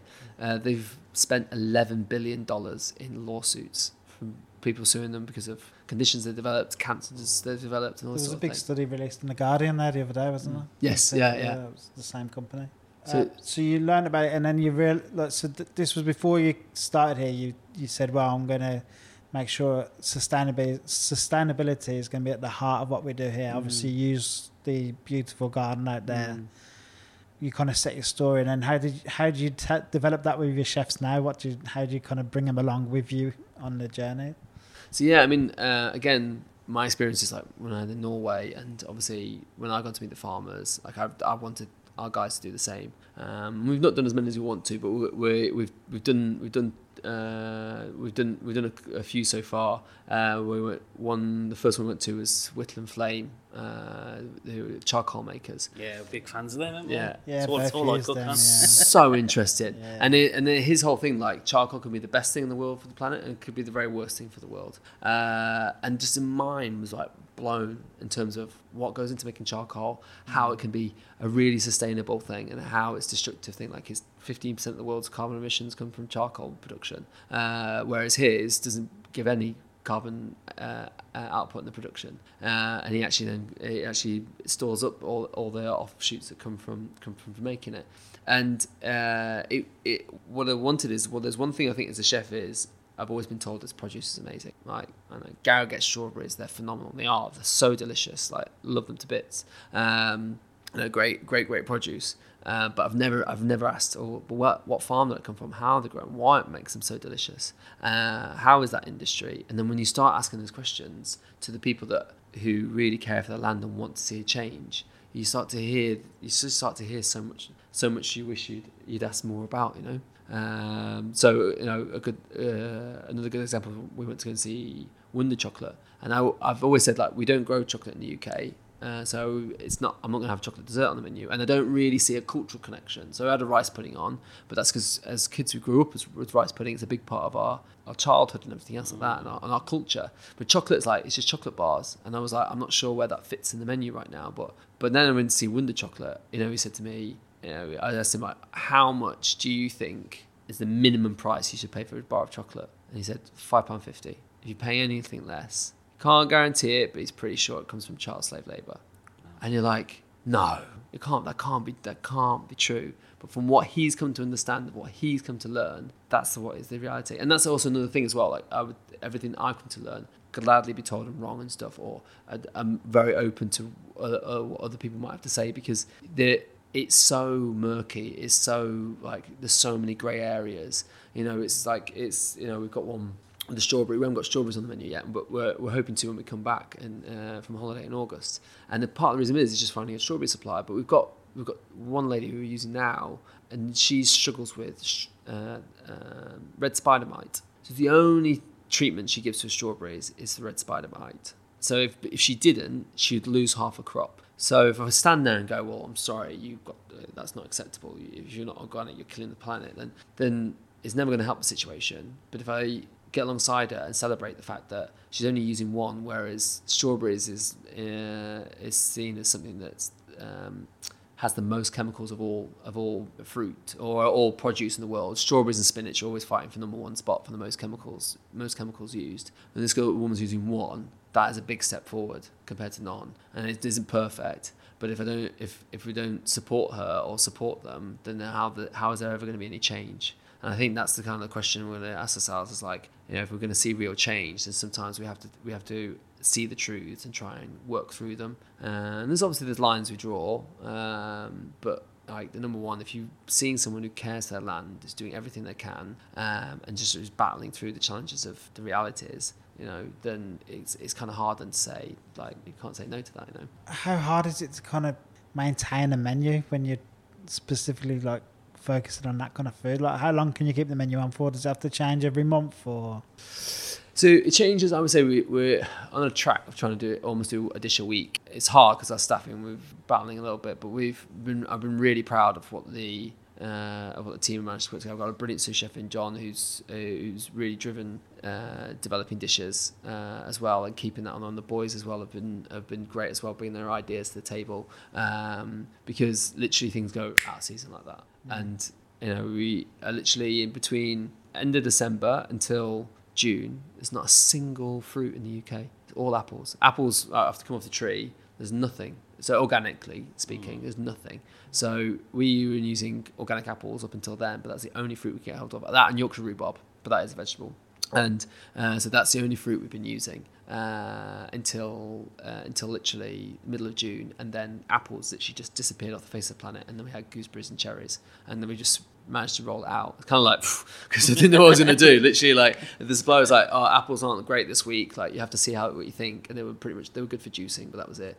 But luckily we had gooseberries come on, so and cherries come in. So we put a bit of a fruit bowl serving on. But that was also a combination of using fruit from our garden that also came in at the right time. So it's hard. It isn't easy. And also, like I said, like, if I really hope that we can find solutions so that people can, that other restaurants can try and work in this way and work directly. Because if we work directly with farms, it's much better for them. It's a much better way to support farms. However, it's complicated. Like, we're having to drive over there ourselves, having to pick up directly. You've got individual relationships. It's a lot of work.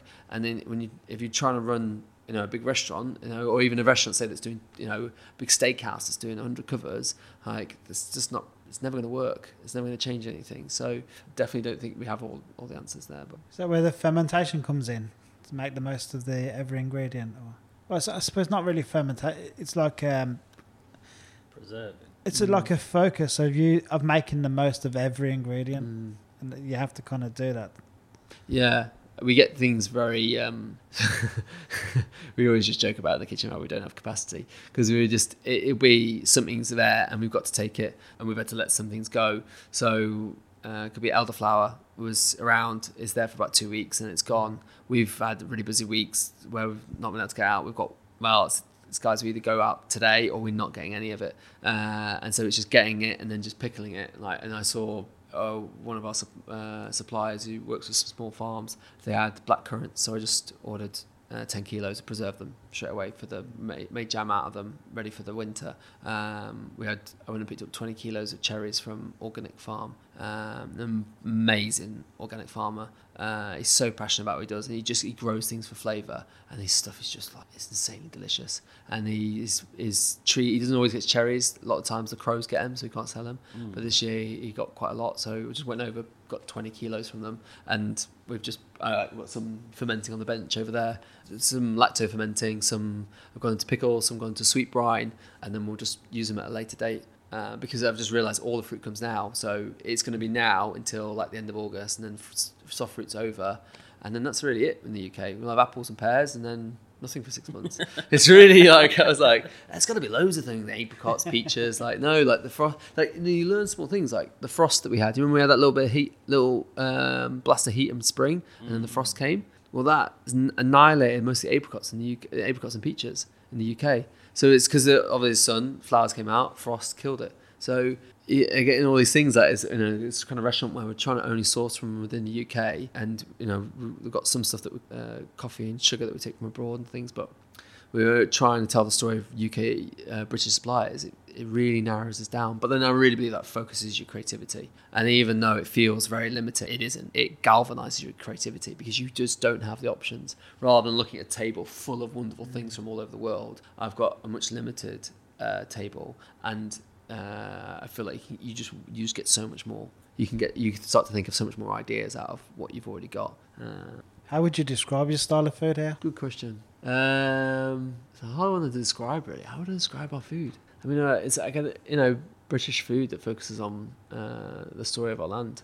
But it's weird because it's not like modern British or like it's. I mean, it's. There's everything about. There's touches on the element of nostalgia. I like to keep things in the familiar. And I don't want it to be wild and wacky and uncomfortable and weird. It's like, yes, we use beef garum, and which is beef mince that's been fermented for 3 months into that becomes like a soy sauce effectively. And it sounds absolutely gross, something cooked for 3 months at 60 degrees, but it's insanely delicious. Yeah. And we use it as a seasoning, like we do all our garums. That's just got us on the garum train. So we have mushroom garum, lamb garum, chicken wing garum. Like we're getting as many garums on as we can. So we just got like, and we've had dishes where we don't use salt, we just use garum instead. So like salt's brilliant, but like with the garum, I can season something and make something taste more meaty or add a certain depth of richness to some like layer on those flavors. Kind of give us a really exciting larder in some respect. So my question's I've gone off on a tangent. What was the question? You've kind of got it. It was like,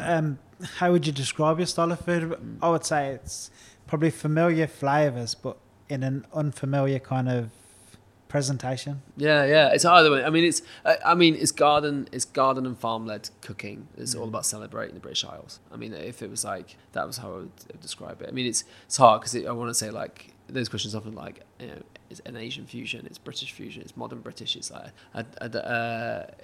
and I guess for myself, like if we're going to nail it down, it would be garden and farm led British cooking, but kept in the familiar. That sounds fair. If someone was going to come, are you open? Like it's not. I know it's not all week, but do you open Thursday, Friday? Yeah, so we're currently open on Thursday, Friday, Saturday. And can you come just for dinner, or because a lot of the time people say, "Oh, you have to do the whole night stay," but you can just come for dinner. Yeah, no, you can just come for dinner. I mean, we have more tables available for people who just want to come for dinner than we do for overnight guests. So I mean, there's 2 entry points, and we also do lunch on Saturdays. So it's Thursday, Friday, Saturday dinner, and then Saturday lunch as well. But Saturday lunch is a bit is an 8-course lunch menu and a bit cheaper at £75 and kind of a bit more of an easier entry point. Like I know some people get a bit they see 15 courses and they think, oh, how can I eat 15 courses of food? But in most restaurants, even when they say like 8 or 9 course tasting menus, like you end up eating 14, 15 courses. It's all those lectures. But I just don't. I just say exactly how it is. It's just 15 courses. It's just basically pretty much the same as a lot of other places. It's not that many more than others. But I do also very much take into account. Like I like people to feel good when they leave and not like too stuffed or overfull, and we're always working on that. There's very little, if any, starch in the menu. It's we have a bread course that's about the starchiest dish, and it's not because hungry would be even worse. Oh, hungry, yeah, hungry. Especially after 15 courses. Big disaster. That'd be the achievement after 15 courses, leave hungry. But I do really take that into account. I want people to feel content and like they can, they've enjoyed the meal, but don't feel like they've got to roll out. There's nothing worse than having an uncomfortable stomach after lots of food. What does the night stay involve? Do you have your dinner? What do you meet out in the garden and have a talk? Do I imagine that or?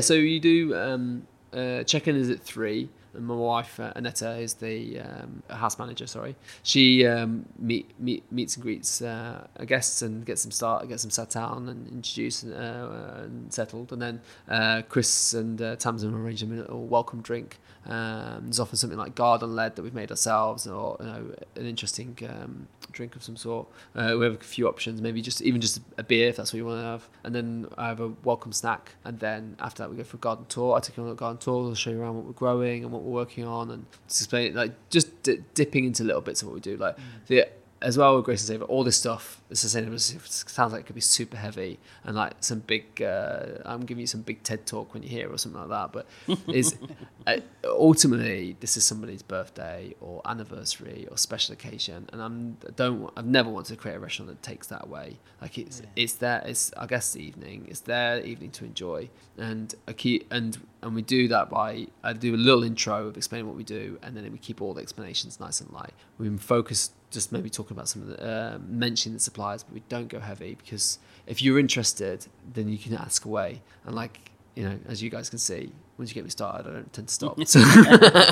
So I just leave them the space and let them enjoy it at their pace. Because if you're interested, you're going to ask, and if you're not, then you've still been here, you're going to have a great time and taste some, hopefully have some tasty food. And then after the garden tour, and that takes them to the room, and you have your own rooms here. It's not part of the Hampton Manor itself. You've got your own courtyard rooms. Yes, yeah. So we have 5 garden suites, and like basically 2 in the classic hotel language, 2 are like junior suites and a master suite, and 2 regular suites. If you've not seen them, you need to go and have a look on Instagram and have a look at them, because they're stunning. Oh yeah, stunning. Yeah, good rooms. Each one's a different. Each one has been is a reflection of a different craft style. So like whether it's the whittler and that style of wood making, or the weaver, or the ebonist, it's all different styles of wood making. And Fiona's gone out across the country to try and find these different people, and it's created some really beautiful rooms. So each one's different. Is quite different. They all got these handmade bathtubs been made by Warrington Rose, which comes with a really lovely bath ritual that's been put together by Harvest Skincare. So the whole, we do everything we can to kind of just fully immerse you. So also, I don't know what you've been going through when you come back, like when you've arrived. Like could be everything from bad traffic, childcare problems, something's gone on at work. Maybe even just had an argument before you arrived, and we just try and do everything we can to get you as relaxed as possible and just fully immersed into the surroundings, and just be able to disconnect and start having a great time from when you arrive. Is there breakfast then in the morning or? Yeah, so obviously after you've come for dinner, we do breakfast in the morning. It's like a little 4-course breakfast we put together. I mean, again, it's not an overwhelming amount of food. We try to make sure it's right, but it's that everything's got a story, so we just give it that space to have a story. I mean, I could put everything out in front of you and go, here's your breakfast, and you're like, oh yeah, it's a good breakfast, and there's my yogurt, and there's a bit of this, and the charcuterie, my hot course, like. But we tried to make it all a bit of an experience, and there's an element, there's a space for a story for everything. I mean, is it a surprise, or can you tell us a bit about what's on the menu? Is it? Yeah, so no, gladly no. So I mean, it's just like for example, breakfast, like when honey that we use is from Maggie and Noel, and this woman has anaphylaxia, is that the right term, to bee stings. Yeah, she's so passionate about bees. That's brave. Nothing will change. Yeah, it's bonkers. But I've never met someone so passionate about honey, and it comes out in the honey. It's just phenomenal. Like you just get so excited about it, and then because then the yogurt course goes, we bring down the yogurt with the honey, right? Then it gives that space to tell that story, and then like ram it down the throat. But if I just put it all out at once, you kind of miss some of those details, and that's kind of like a good example of where what that allows us to do. But onto the evening menu, we're using a lot of lamb right now, and again, like that whole animal thinking. So we have a tomato dish, which I know you've had, that has we make a juice out of the tomatoes, and then the thinking was that whenever you're making dashi, you use katsuobushi, which is smoked and dried tuna flakes. But obviously we don't really get tuna here. We thought we'd give it with smoked and dried lamb heart. We started working with Sophie Arlott, who has Lavington lamb. She's one of the only shepherds in the country that grows a lamb for flavour, and because she does that, and she crosses Hebridean with South Downs, but because she does that, she has a lamb that has a very small muscle structure and black wool, and those two things will never sell at market. So if you take your lamb to market, there's all these buyers, I have that one. All they're looking for is white wool and large muscle structure. So if you've got small, no one will touch it, even though it's sensationally delicious. Yeah. So even as a consumer, these things are happening to us all the time. Decisions of like choosing the best tasting, most nutrient dense, well reared animals, that can be taken away from us just from that bureaucracy and that red tape. And obviously we source directly from them when we buy whole animals, but hearts aren't always something she sells a lot of. So we tend to take quite a lot of the hearts, like I say, smoke them and dry them, and then use that as like a katsuobushi in the tomato broth. So there's no salt in the tomato juice that we make. It's just seasoned by the lamb heart, and it just creates a really, and that's the first course we serve with a tomato that comes with tahete pickle and sweet Sicily, and it creates a very herbal, very fresh start, but because of the umami depth, it really gets your palate going. So it's a nice salty beginning as well as quite a fresh beginning. So yeah, I mean, and then we've also got, really love our lobster dish at the moment we have on, which is just half a lobster tail. One of the things I fell in love with always in Michelin star cooking has always been like the luxuriousness of it, of just like, doof, like eat this whole truffle, like jam this caviar down your mouth. And I remember and it was a moment I had when I got treated to go and eat at Franzen in Stockholm, and they do this bit at the beginning where they slide open this door and they show you through all the produce and everything you're going to eat. And then they knew we were industry, and they brought out 3 shots of vodka and then 3 massive spoons of caviar. And I never had the combination of caviar and vodka before. So good. Like, I'm not a vodka drinker, I don't really like it at all, but it was one of those like food memories I'll always have of that. But the quantity of caviar, just like straight down your mouth, like this is just not normal to go and do this. And I love that element of luxury. And I always wanted to do a lobster serving where it's just like, you get a nice piece of lobster. You get to like really tackle a piece of lobster. I've eaten in other places where it's, again, it's so expensive, it might be chopped up or it's a little piece, but to eat a whole tail. So we do that we take the heads of the lobster and roast them off and make almost like a biscuit out of them. But rather than having tomatoes and other vegetables in it, that to concentrate the flavour, we finish it with toasted buckwheat koji, which brings a really sort of like body to it, that body of depth of flavour to it, and then the soprasata that's been made by a charcuterie company in London that only use high welfare pigs. And the soprasata is an Italian version of chorizo and has a lovely spice to it. And then we finish it with loads of lobster butter. We split it with loads of lobster butter. So it's just like really rich, intense lobster dish that's just been elevated by a little bit of spice in the soprasata, and kind of all been held up by the toasted koji. It's really, really love that. And we've also just had John was working on this dish with kohlrabi, where we cook it in brown butter and finish it with pickled elderflower and marigolds, and then the sauce is whey, smoked whey with butter, celery vinegar, and elderflower pickle and mackerel garum. So the mackerel garum is one of those cool ones. So basically, because of the guts, you take all the guts so once I fillet all the mackerel, all the guts and bones and head and everything, we blend that up with salt and then ferment it for 3 months, and you basically end up with this like fish sauce effect. But obviously it tastes of mackerel. So this sauce, again, gets this lovely depth and richness in it that comes from mackerel rather than using salt. But the nice thing is it always throughout the menu as well, we try and create those little connections, those little closed loops. Like you got a mackerel course coming up after that, but before then you've eaten all the guts, and now you're going to eat the actual mackerel itself. And that whole sort of like that closed circle thinking, but also just like there's so many uses out of everything. Like you have the lamb heart at the beginning, and it's almost I like to think it's a precursor to the main course, which is the lamb itself. Like, you know, whether you're having the shoulder or you're having the loin, it's building up. It's building up to that, and then then the next course is a course made entirely from everything that comes from making Buxwell cheese, which is made from sheep's milk. So, and obviously it's just because there's season. This is the season we're in. That's sheep and like lamb. That's what's around right now. So we're kind of leaning into a lot of that. But it's an amazing ethos to have, and to think about a whole menu, 15 courses, and there's so many links between all the courses, and as you've just pointed out, there's so many links between them. Like, that's when you're sitting down and you're getting told about this, it makes it really interesting to eat, because you are sort of joining the dots yourself as well. Like, oh, that was from there, and that was this. Like, it adds another dimension to the experience, I think. Yeah, I think there's an element of just trying to, again, without being forceful, just understand that there's always a human being behind everything you've done. Like, everything we eat is crafted, not just by ourselves as chefs, but also as farmers and growers, and everyone, it's just great to celebrate them. It's a real privilege to celebrate them, because they've gone through real hardship to make that happen, and to stay the path. I think it's so hard. Like, some of these guys have been laughed at for like not using this stuff, like seeing their crops die or going through struggles, but they do it because they know it's the best for the produce, and they know it's the best for our land and our environment, and they've kind of been, you know, often taking this heat on very, very low salaries, just because they love what they do. So yeah, it becomes a real privilege to kind of get to celebrate the stuff. Did you have a bit of pressure to like do the best with them ingredients? Yeah, definitely.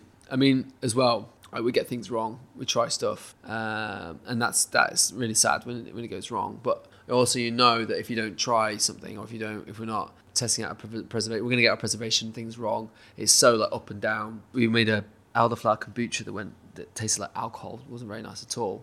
And I was like, how? Like, it wasn't even a week. Like, it should be like super sweet, and it was like literally like a elderflower vodka. It was weird. I don't even fully explain it now, and I don't even know if this is the answer, because again, you know, we're always learning. Like, we started fermenting black garlic next to it, and apparently garlic releases a gas when it's fermenting, which slows down fermentation. So if it was, you know, what my then belief is that because we had the black garlic on, that it disrupted the kombucha fermenting, and it didn't ferment right, and it just went bad. So now we know. But sadly, we lost 15 litres of elderflower kombucha, which I was heartbroken about, because obviously we're not getting that back. So yeah, it does. You do feel a sense of responsibility, and also there's a cost that comes with it. I feel like, I hope that we're always paying the right price for everything. Like, I will gladly always take the first price that I'm told, and if I can't afford that price, I'll just be honest, I can't afford that price, and we'll try and make it work in some way if we can. But because there's such value in what these guys do. Awesome, Matt. I think we could sit here chatting about this. I know.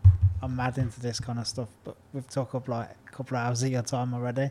No, that's right. That's quite all right. Was there anything else you wanted to go over before? No. I mean, is there anything particularly you want to add in there, or anything? Like, obviously, I know I've talked a lot. Yeah, I think you kind of like, even like I know I sent you a few bits this morning, but you kind of naturally covered it before I had to ask you, so it's all good. It's the perfect guest, mate.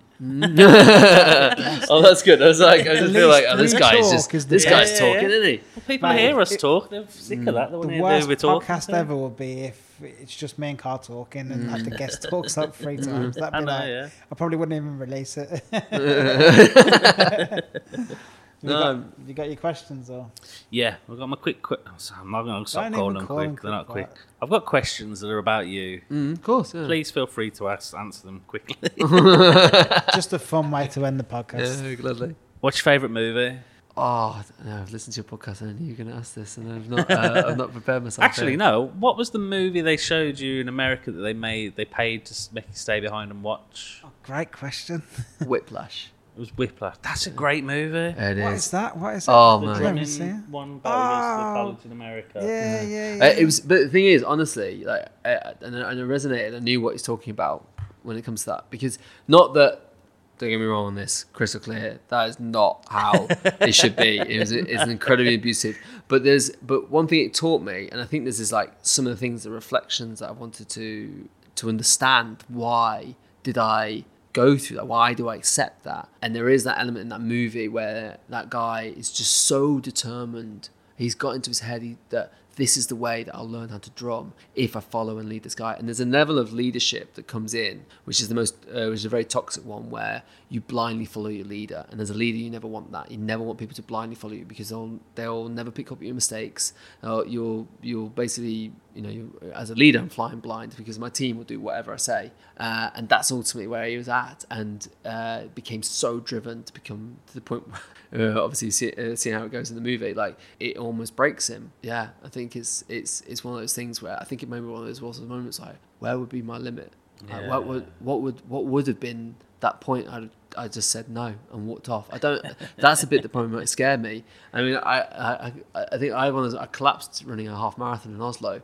That was one of those moments where I kind of got a bit shaken up, because I was like, I've always thought I could persevere through anything in my head, like just keep going, just keep your head down, keep going, it's going to be okay. But we have limits, and I think that's what that movie's all about. It's like, what happens if you try to become limitless, and what ends up. Do you know that was actually him playing the drums in every scene as well? Is it? Yeah, he used to be a drummer. Really? And he just practiced and practiced and practiced to get it, which again is that dedication. Yeah, in the film. yeah, that's amazing. The actor to do it, to actually Oh, play that's them actually things, insane. yeah. That's amazing. What's your favourite band or artist, DJ, rapper? Whatever.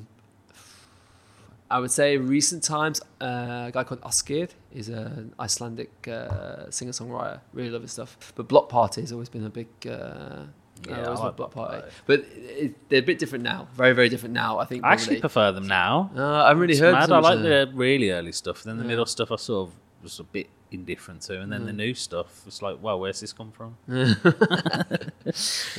What's your favourite big fast food chain? Ooh. Someone that's just on about sustainability, it's probably not the best question. Like, which is the right answer? You're like, this is the worst quickfire answers ever. It's not. Yeah, no. I was really, because I can't really do McDonald's, because my stomach.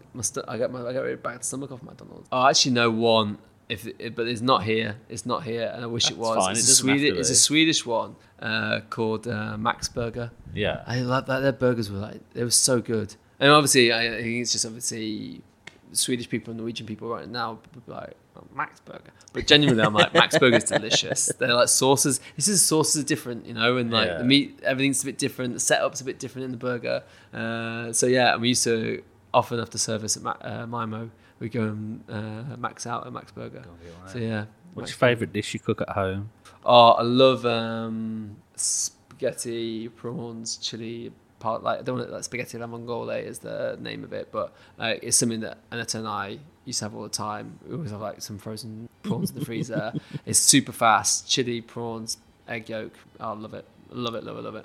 And what's your favourite food destination in the world? Oh, it's tough, but it's definitely between Lyon and Copenhagen. And I'd probably, if I was like, where would you go tomorrow? It would be Copenhagen. Like, it's just so much good food there. So much, because there's so many interesting things happening and such a variance. But food I had in Lyon was amazing. But I understand super, super classic food may not be for everyone, but Lyon, I still, have great memories of Lyon. And Chicago was great as well. There's too many good places. Too many good places. But yeah, Copenhagen probably, if I was like, where I go tomorrow.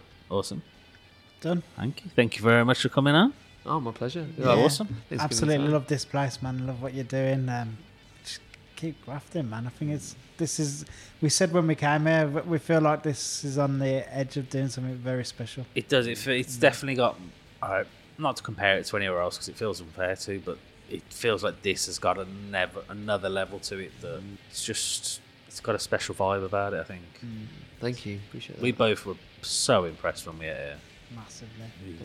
I feel. I mean, it's like I feel very humbled to be in the Birmingham food scene. It's like there's so many exciting things going on, and it's like everyone's doing their thing, and it's just this. It feels very privileged to be in this food scene. So and I'm very humbled by this as well. I really appreciate that, and like I say, like we just loving what we're doing.